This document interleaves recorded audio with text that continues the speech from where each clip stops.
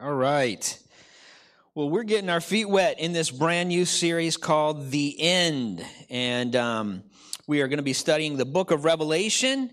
And even if you don't know anything about the Bible, you don't know anything about end time prophecies, you probably have seen a movie or you've heard something about a zombie apocalypse. And as you're sitting at home, self-quarantining, watching too much TV and eating popcorn, your mind probably has wondered, what is happening right now? I remember when I was growing up, I grew up kind of creeped out about end time stuff. I don't know if any of you can relate, but I grew up believing that Jesus was coming back at any time, and I still believe that Jesus is coming back at any time. The problem was that I thought that I was probably going to be left. And so I always lived in this fear of, oh, shoot, did the rapture come? And I missed it. And so there was this little bit of struggle for me. I remember one time we were shopping as a family at a mall in the St. Louis area. And while we were shopping, my mom just ghosted on me. And she was looking at this rack of clothes, and then she wasn't. And the rack that she had been spinning, and just so you know, my mom can take a rack of clothes. Mom, I love you. If you're watching, I love you. I love you. But she could take a rack of clothes and they would all have the same garment on them. And she could go through every garment and look at it. And then she would go to the next one. Same shirt, just different sizes, lots of and she'd just go around the whole thing looking at, and as like a 10-year-old boy, you're sitting there and you're thinking, well, at what point do we get to move on to? So I would go in and I would build like little forts under the clothes racks. And I don't know if any of you guys relate to that, but I used to do that when I was a kid. And so I'm, coming out of my little clothes rack and I look and Mom's gone. And I was convinced that the rapture had come and I missed it. It should have tipped me off, though, that my brother was gone, too, because I knew that if the rapture came, he wasn't going. So it was one of those things where I was like, all right, Darren, you don't have Facebook, so I'm not even worried if you're watching. So it's fun. I can say what I want to. All right. So if you ever grew up thinking, man, the end times is scary, the end times is weird, I don't even want to think about it, you're not alone. There are a lot of great people in history, there are a lot of great people now that don't like to think about the end times. They think it's scary, they think it's weird. As they read the book of Revelation, they're thinking, what in the world? There's 7 trumpets and there's 7 seals, and what's the difference between a seal and a sea lion in the Bible? And I don't, there's all of these things, and you're trying to figure it out, and it's just like, man, I don't get this. And so I want to help bring some clarity, but I want you to know it's interesting because as I was studying, I discovered that Martin Luther, the great reformer, he didn't like the book of Revelation. As a matter of fact, he put it in a category of questionable books of the Bible. He thought that it maybe shouldn't be included in the canon. He thought it was anti-legomena. It was this kind of, hey, I'm not sure. And here's what he says. He says, I don't believe that Revelation should be in the Bible because it does not speak of or glorify Jesus. And I'm thinking, have you read this? Because the entire first chapter this is the revelation of Jesus Christ. And he's spoken of 8 times in the first chapter. And then as you go through, you read he's the Alpha and Omega, the beginning and the end. He's the Lamb slain from the foundation of the world. You read he's the victorious King, the warrior on the horse. All of these things you read about Jesus and you're like, man, this is the ultimate picture of Jesus, because not only do we see him as a baby in a manger, and not only do we see in Scripture he's the suffering servant, but we see that he is the risen, victorious warrior King that is unbelievably powerful and is coming for his church. And so it should be exciting. So Martin Luther had it kind of flipped over. The other guy that had a hard time with it was John Calvin. John Calvin was a famous theologian, and he wrote commentaries on every single book of the Bible, almost, except for the book of Revelation. He avoided it at all costs. One of the reasons is that they, both Luther and Calvin were amillennialists, and we'll talk about that later. It's kind of a different thing, but they were amillennial, and they couldn't kind of fit their view of theology into the book of Revelation, so they thought, hey, instead of adjusting my theology to fit the Bible, I'm going to adjust the Bible to fit my theology. And so they're right about a lot of things. I admire both writers, but they're wrong on that one. So we're just going to go ahead and dive in. I encourage you at home, grab your Bible. If you have a hard copy, this is what they look like. I know that most of the time we have them on this, but this is what they look like. And if you're new to the Bible, it's the very last book. So just Revelation, it's the last part, just open right up and we're going to take a look. I don't mean that to be facetious. I mean, if you're new to the Bible and you don't know, this is it. It's the very last part of it. So flip all the way to the end. All right. Revelation chapter 1, verses 1 and 2 say, "This is a revelation from Jesus Christ, which God gave him to show his servants the events that must soon take place. He sent an angel to present this revelation to his servant John, who faithfully reported everything he saw. This is his report of the word of God and the testimony of Jesus Christ." Just an important note, this book is called Revelation, not Revelations, okay? There's no Z at the end. It's Revelation. Get it? Because if it were plural, there would be an S, not a... Okay, just stick with me. Don't leave the live feed yet. So Revelation, not Revelations, and the reason is because it's not multiple revelations. It's a singular revelation, and the revelation is of a specific person, a specific thing. Many people think that you read this book to kind of get an idea of end time events and the millennial reign of Christ and the tribulation and the abomination that causes desolation and all of these things, and those are all included, but it's not the revelation of the Antichrist. It's the revelation of Jesus Christ. And so that's what we're looking at. It's to reveal the person of Jesus to us. So if you're reading this book trying to get other things out of it other than the revelation of Jesus, you're reading for the wrong reason and you're missing the entire point of the book. It's so you can get a better picture of who Jesus is. And so as we read, we see that Revelation makes reference to Jesus in the first chapter 8 times. Just the first chapter 8 times. And in verse 1-2, we read another thing. It says, "This is a revelation from Jesus Christ." So it's a revelation of Jesus Christ, but it's a revelation from Jesus Christ. So Jesus himself is revealing himself to us. He's saying, I want you to see me. So here's the revelation of myself. And then he gives it to John. And so another thing that is said here in verse 1, he says, which God gave him to show his servants the events that must soon take place, to which many of us would say, what must soon take place? John, you wrote this 2,000 years ago. What are you talking about must soon take place? Well, the word that's used here for soon is the word takia, which is the same word that we use for tachometer, okay? And it's a word that's used to describe velocity. It's a word that's used to describe revolutions per minute. So it's talking about the rapid nature of which things develop when they start. So it's not the same thing as if John were writing, he wouldn't have said, hey, they're going to take place a few days from now. He's saying they're going to take place in rapid succession. It's going to happen quickly when it starts. And so that's what we're looking at here. So we look at this as a way for us to see that, hey, when this thing starts, it's going to be like dominoes. Once that first domino gets pushed, it's going to be like, bam, and all of these things are going to happen. You're going to be like, whoa, that is pretty crazy. So let's read on down now, verse 3. It says, God blesses the one who reads the words of this prophecy to the church, and he blesses all who listen to its message and obey what it says, for the time is near. The time is soon. So here's what I need you to understand. This is not an allegory. Verse 3 here says that it is a prophecy.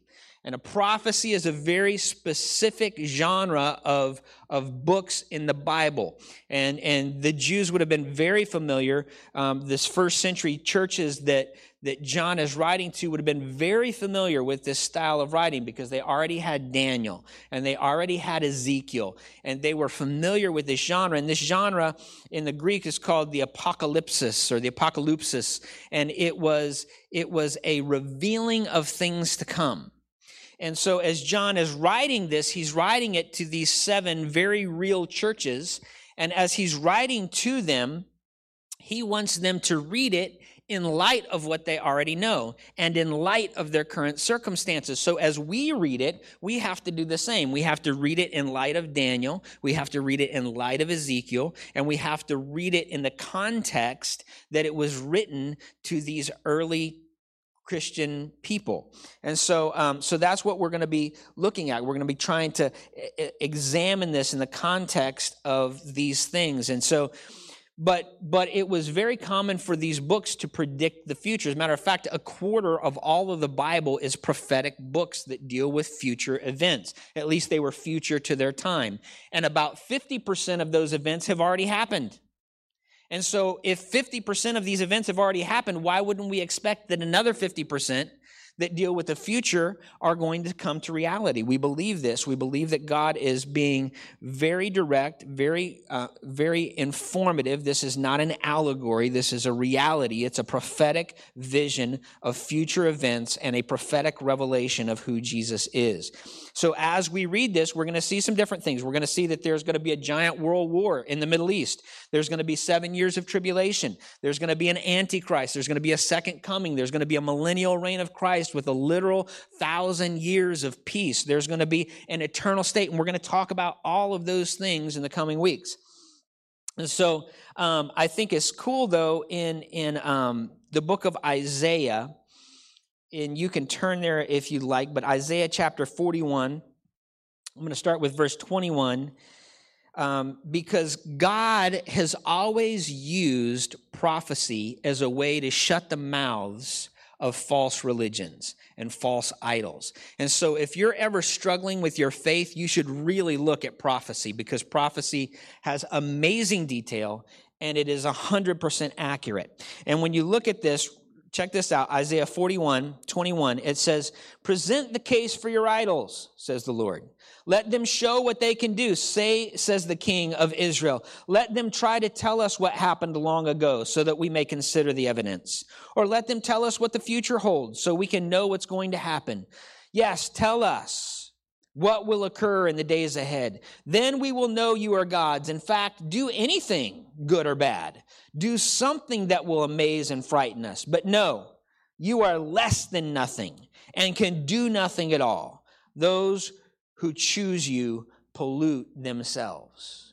It's interesting because if you look at all of the other religious writings, none of them have prophetic chapters. Why? Because it would disprove their entire thesis, because it can't be trusted. But the Bible has, again, a quarter of its content is prophetic apocalyptic writing that deals with future events, or at least future event to the writer at the time, and it's detailed with amazing accuracy. On Palm Sunday, I talked about how Daniel, in chapter 9, he calls Jesus' triumphal entry. He tells when Jesus' triumphal entry on Palm Sunday is going to happen. He nails it to the exact day. Unbelievable. Where does that happen? It doesn't happen anywhere outside the context of Scripture. Isaiah, amazing prophecy. Some of the prophecies that he has about Jesus are so detailed that you think it's one of the Gospels. Matter of fact, a lot of theologians and scholars call Isaiah's book the fifth gospel because he speaks so much about Jesus. Matter of fact, one of the most famous passages in Scripture is, "He was wounded for our transgressions, bruised for our iniquities. The chastisement of our peace is upon him, and by his stripes we were healed." Think about that description. How could he have known that that was exactly what was going to happen to Jesus? How could he have known that Jesus was going to be lashed for our healing? There's no way outside of the inspiration of God that anyone could know that. Another interesting scripture from Isaiah is when he prophesies that Cyrus the Great and the Medo-Persian army would come in and kick out the Babylonian Empire. They would depose the Babylonian Empire. And so he predicts it. He says, Cyrus will come and he will block up the Euphrates River and march his armies into the city of Babylon.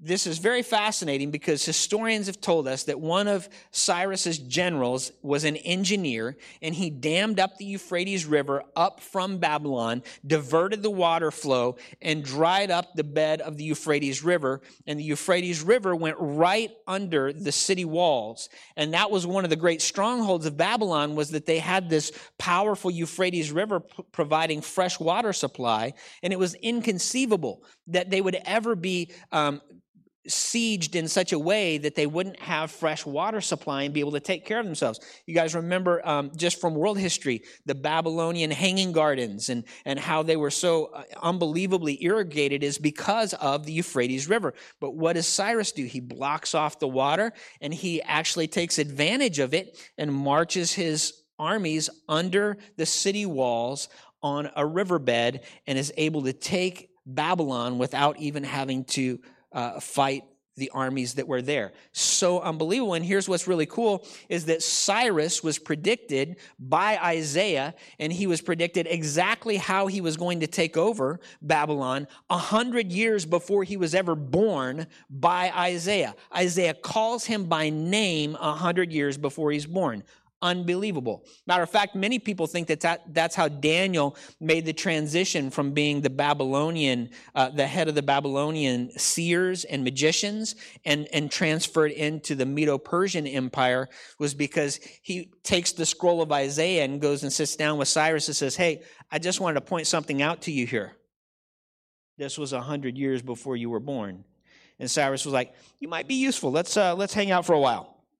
Brings him on board. So it's amazing when you think about the accuracy of biblical prophecy. It is nowhere else. You can't find anything with this kind of detail anywhere else except in Scripture.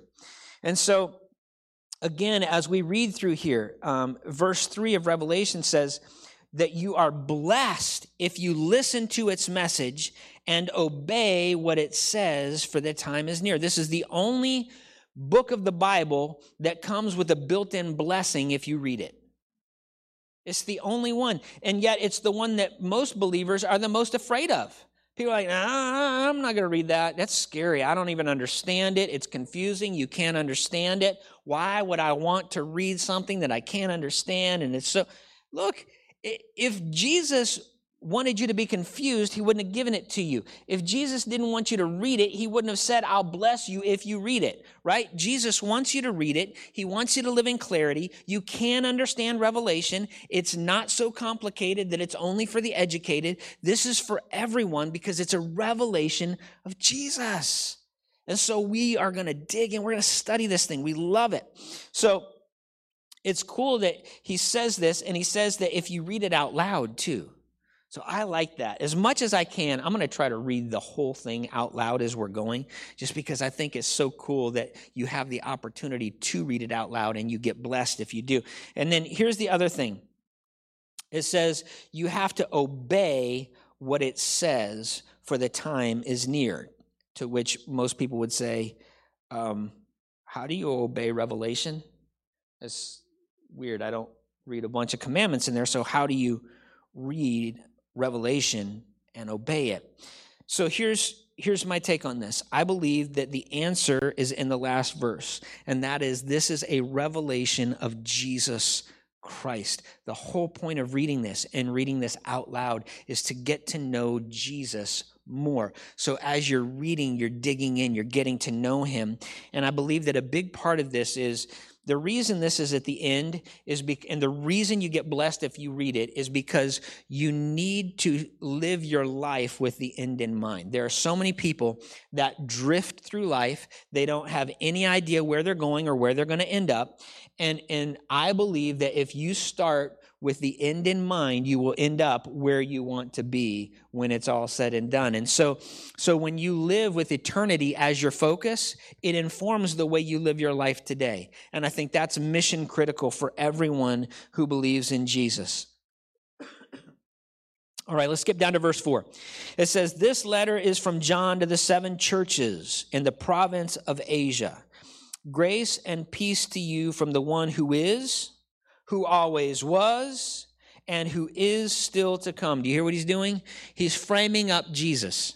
He's saying, I need you to understand Jesus. You may have memories and stories of Jesus that you know. And the stories of Jesus that you know are that he came and he taught and he was a great teacher and he died on a cross and there was a resurrection. But what you need to understand in light of eternity is that Jesus is eternal. He was, he is, and he is to come. So wherever you are, whatever moment you're in, he was, he is, and he is to come. From the sevenfold Spirit before his throne and from Jesus Christ, he is the faithful witness to these things, the first to rise from the dead and the ruler of all the kings of the world. You hear this? This is amplifying Jesus. This is language that amplifies him and makes him bigger so that as you're living your life, you see how big Jesus is. So you need to understand as we get to some of these stories where you're like, oh, there's going to be a bad war. Oh, there's going to be disease. Oh, there's going to be famine. Oh, there's going to be blights from pestilences. Oh, there's going to be... When you start to read that stuff, you need to not get discouraged. You need to continue to remember that Jesus is amplified through all of it, okay? And so we go, all glory to him who loves us and has freed us from our sins by shedding his blood for us. He has made us a kingdom of priests for God his Father. All glory and power to him forever and ever. Amen. Look, he comes with the clouds of heaven, and everyone will see him, even those who pierced him, and all the nations of the world will mourn for him. Yes, amen. I am the Alpha and the Omega, the beginning and the end, says the Lord God. I am the one who is, who always was, and is still to come, the Almighty One. Here's what's cool to me. We just have this declaration from Jesus that he is, he was, is to come. We get this declaration that he is the Alpha and the Omega, the beginning and the end. And now here we have God saying the very exact same thing. You're seeing this Trinitarian moment where God himself is expressing himself in both persons at the same time. I want you to know that when you see me, you've seen the Father. I want you to know that we're together. I believe that when we get to heaven and we see the throne, we're going to see Jesus alone on the throne because God, Jesus, the Holy, it's all the same package. It's just 3 expressions in the same person. So this is so powerful to see this here. God identifying himself with Jesus and Jesus identifying himself as God. This is so powerful. All right, let's read on.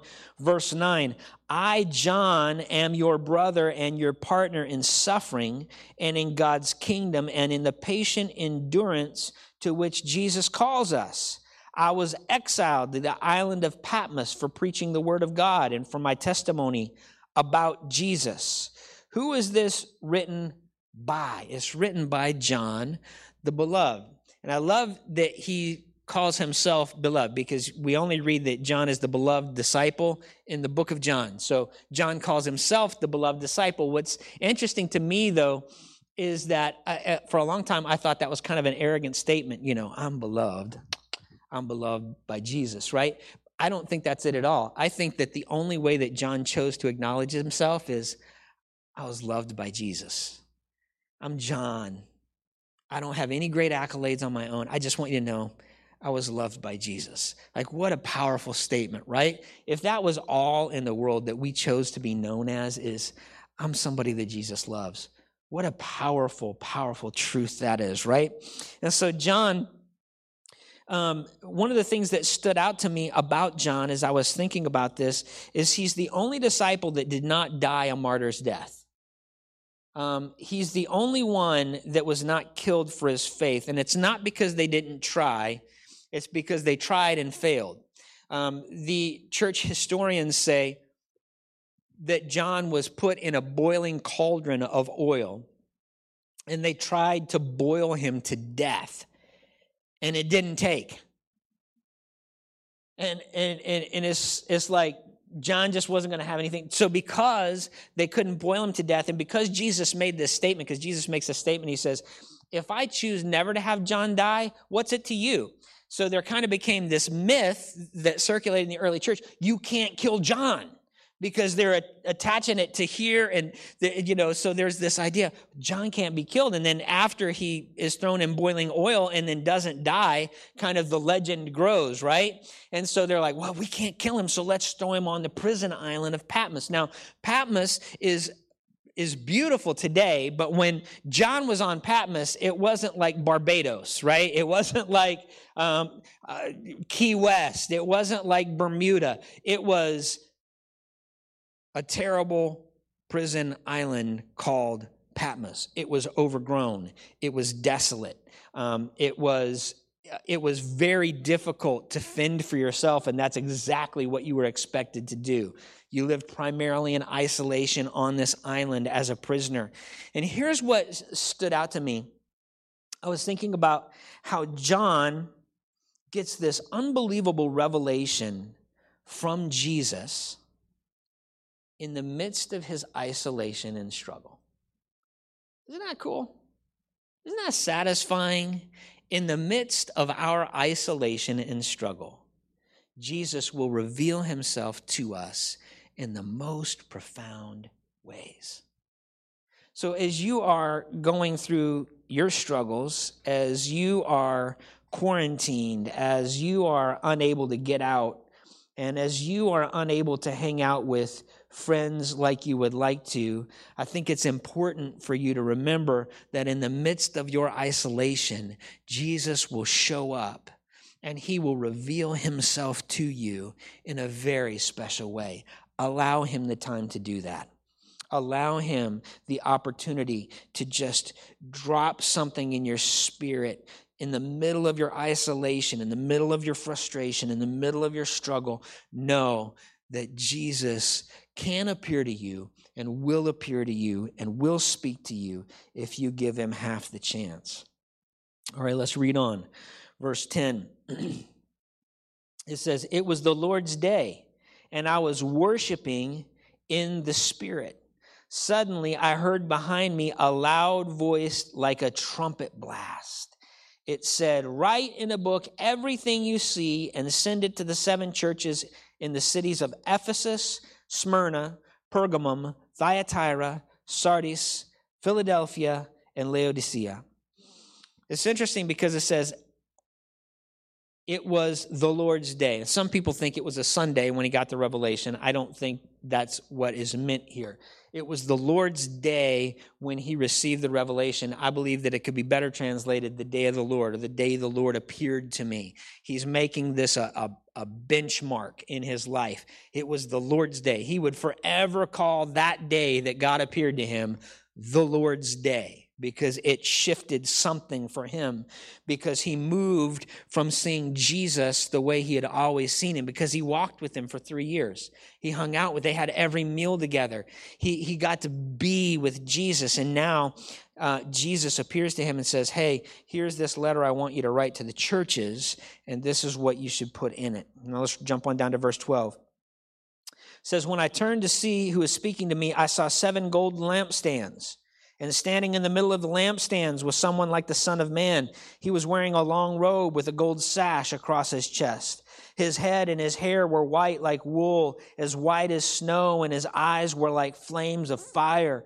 His feet were like polished bronze refined in a furnace, and his voice thundered like mighty ocean waves. He held 7 stars in his right hand, and his sharp 2-edged sword came from his mouth, and his face was like the sun in all of its brilliance." Think about that. What a neat picture. What a neat picture. And so here is John. He gets this picture. He hears this voice. He turns around, and what's he see? Lampstands. and there are 7 lampstands. And you're going to find as we read, 7 is a very common and symbolic number in the book of Revelation. 7, remember, is a number of completion. Jesus created the world in 6 days, and on the 7th day he rested. He didn't rest because he was tired. He rested because he was done, right? And so 7 is complete. It's done. It's final. And so as you read through here, there's 7, 7, 7, 7. Everywhere you look, there's a 7. And so these 7 lampstands were a picture of the church. And as you see the Son of Man, that's what Jesus referred to himself as the Son of Man. And Jesus referred to himself as the Son of Man as a fulfillment of Ezekiel's prophecy referring to the Son of Man. And so there's this connection. Again, we have to look at it throughout history. We have to see the anchors throughout history. So we look at the other apocalyptic books and we see Ezekiel. Ezekiel says the Son of Man, and Jesus picks up on the theme, the Son of Man. And now John is bringing some resolution to this idea, the Son of Man, because he sees him in this apocalyptic vision. And when he sees him, he sees him in a kingly robe with a gold sash across his chest. So this is a symbol of righteousness and authority. So Jesus has the robe of righteousness, and we learn later that the robe was dipped in blood, and there's this powerful imagery that comes with that, but that's his righteousness. And then the gold sash is his authority and his kingship. The white hair was something else that symbolized his righteousness. His eyes were like fire. Have you ever looked at somebody and they look at you and their eyes bore a hole straight through your spirit? Like you're looking at them and you're like, don't look at me. Don't see me. You know, I remember my mom, she didn't ever have to even say anything to me. She could just walk into a room and she'd just throw this at me. And she wouldn't say anything, and that was worse. Just say something. Just snap out. Break eye contact for a second. Give me a moment of reprieve, but no. The eyes. And she would just stare right through, and I would feel so uncomfortable. And I'm just thinking about, that was my mom, but this is Jesus. Jesus is the powerful Lamb of God, Lion of Judah, returning King, Alpha and Omega, and he's staring at John, and he has every bit of moral authority that is possible for any being to have. Jesus contains it all. And he's staring through John with his eyes. Man, this is so cool.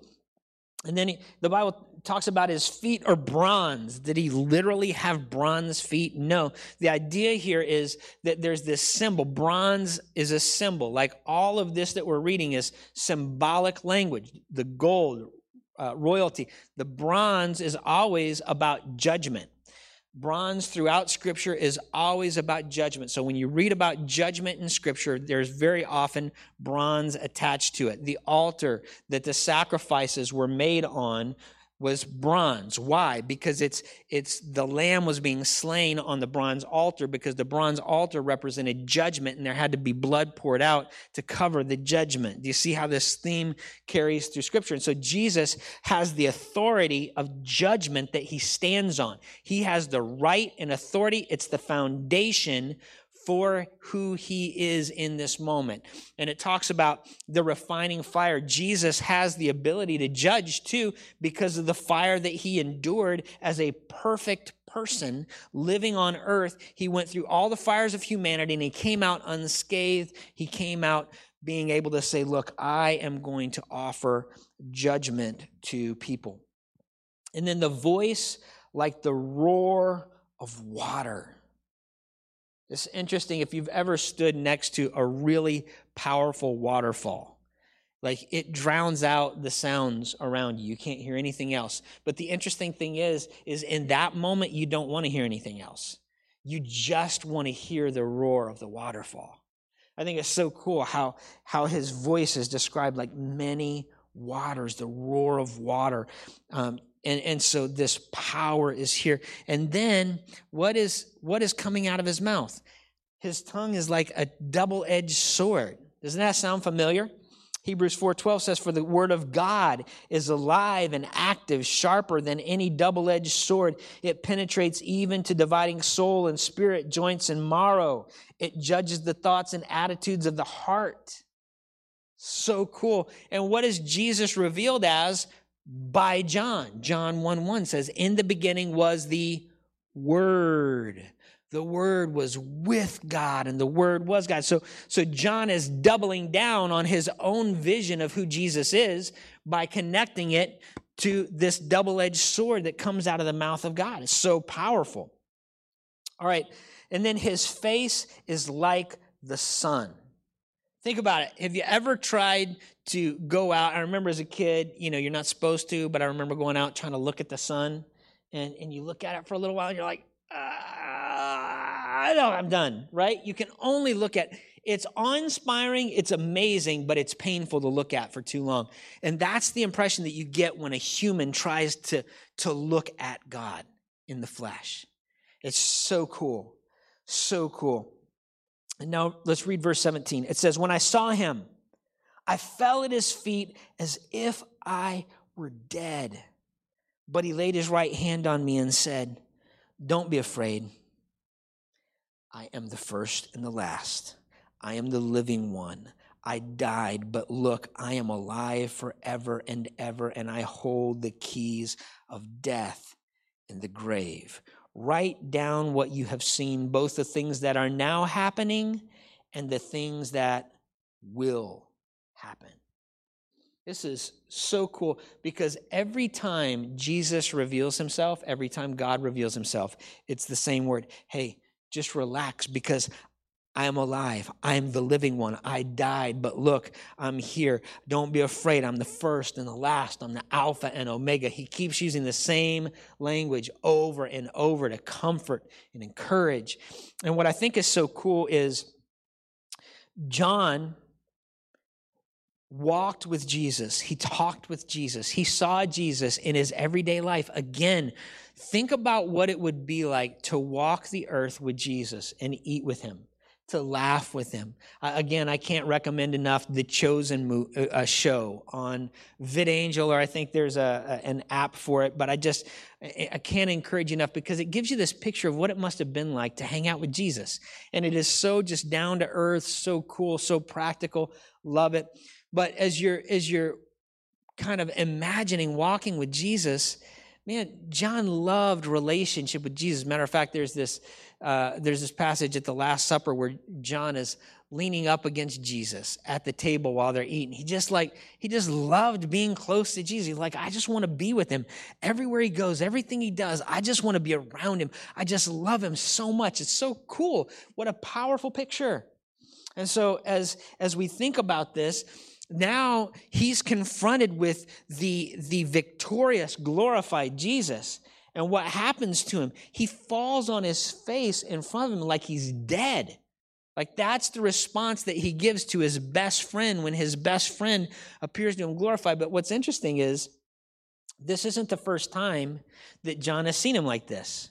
Because if you remember at the Mount of Transfiguration, Jesus invited 3 guys to go up the mountain with him.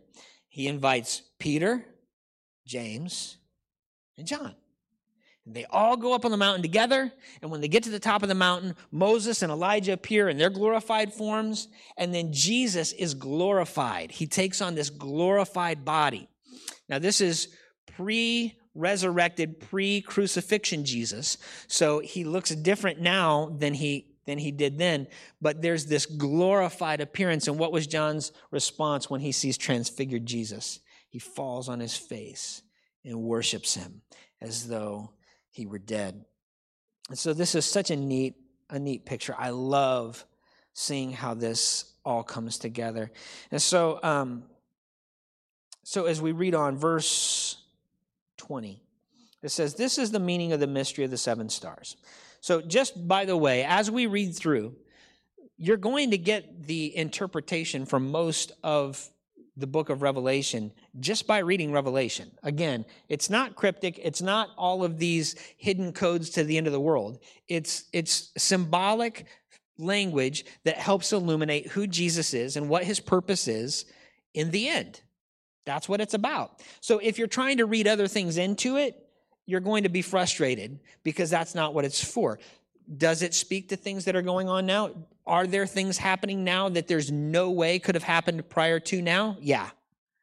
One of the reasons I think that Martin Luther and John Calvin dismissed the book of Revelation is because they had no way of imagining how any of the stuff described in the book of Revelation can happen.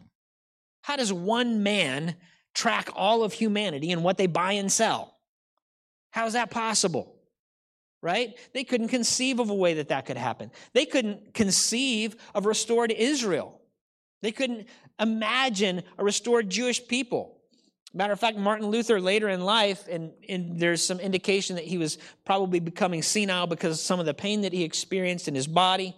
I won't go into the details of that, but it's fascinating read. If you ever want to find out what was exactly going on with Martin Luther, you should look it up, what things ailed him in his age.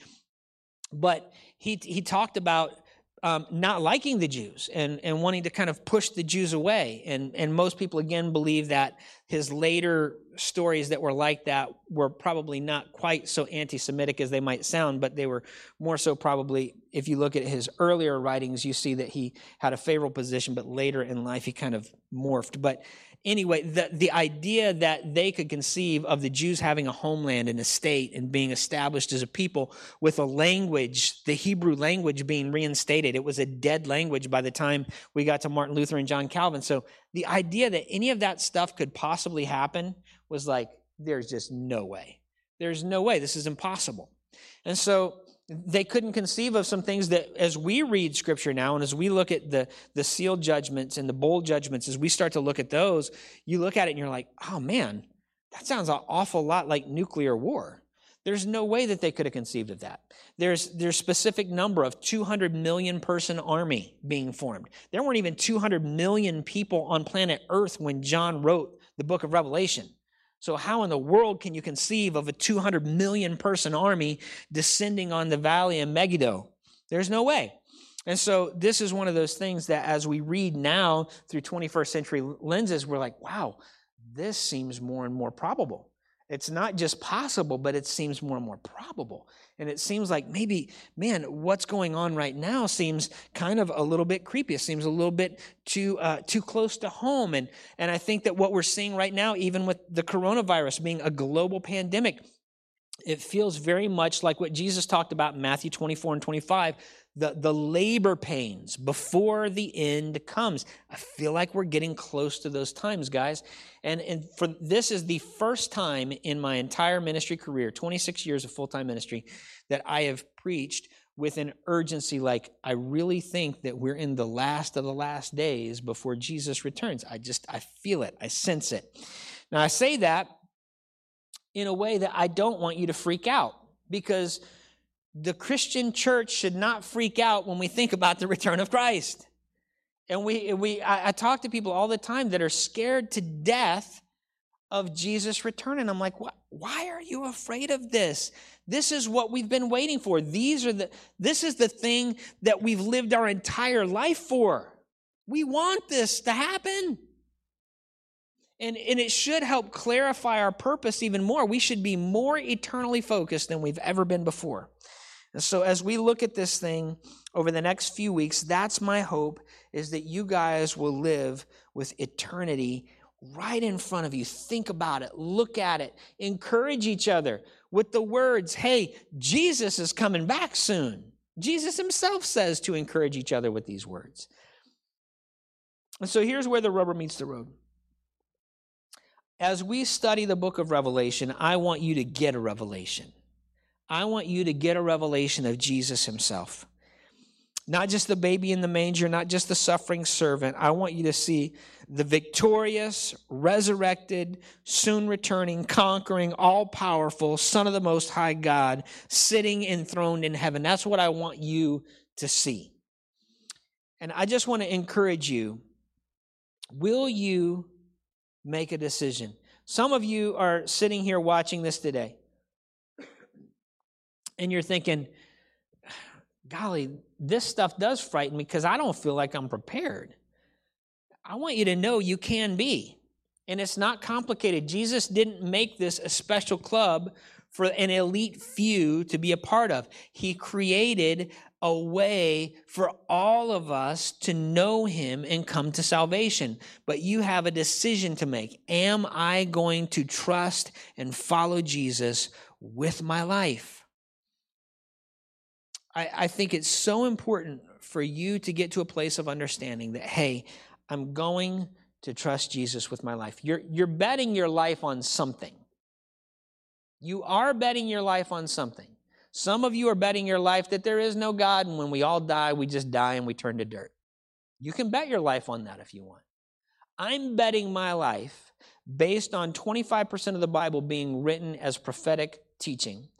Half of those prophetic teachings already coming to reality. I'm betting my life that the other half are too. And I'm betting my life that Jesus is who he says he is, that he can do what he says he's going to do, that he's going to be the soon returning king, and that he's going to call his church home. And when he does, I'm going to be a part of the team. And I want you to be too. And Jesus says that you can be. He says that if you confess with your mouth that Jesus is Lord and believe that God raised him from the dead, you will be saved. So today, if you're wondering, if you're questioning, if you don't know if this thing is real or not, I want you to take a step of faith. And I promise you, the moment you step across that line of faith and say, Jesus, I believe, something will shift inside of you. Something will change. There's a switch that comes on. You can't explain it. You can't describe it. But what happens when you pray and say, Jesus, please, forgive me of my sin. I want to cross the line of faith. I want to follow your lead. I want to live like you. I want to move your direction. When you do that, Jesus does not expect perfection, but he opens up the door to sonship, and you will find your life turning upside down. You'll say, wow, I can't explain it. This is amazing. So I'm going to pray, and if you would like to pray with me, I encourage you right where you're at, whatever you're doing, to just pray with me. Father God, I come to you today. I ask that you would forgive me of my sins. I ask that you would help me to live with eternity in focus. I'm so tired of trying to live this day-to-day life and get frustrated and be discouraged and disappointed. I want my life to count. I want my life to be something more. And more than anything, I want to live with eternity in focus. Lord, please change me. Help me to become the person you've designed me to be. In Jesus' name we pray. Amen. Amen. I believe that if you've stepped God's direction, he is there to meet you. And I want to just encourage you, if you just prayed this prayer of faith, would you message us on our church Facebook page? Just let us know, hey, I stepped across the line of faith. What do I do next? We would be happy to point you in the right direction. We've got some options for you to be discipled and learn more about Jesus. We're doing some stuff online right now in terms of discipleship where it's live interactive, but you're able to interact with somebody who will help disciple you. So if you're struggling, you need help, message us on our Facebook page. We would love to help you out. I just want to say thank you so much for tuning in this week. We're so grateful for what God's done here and what God is doing in your life. Please, even after this is over, share it with your friends. Encourage people to get involved with what God's doing through your local church. We love you guys, and I look forward to seeing you on Wednesday. God bless you. Goodbye.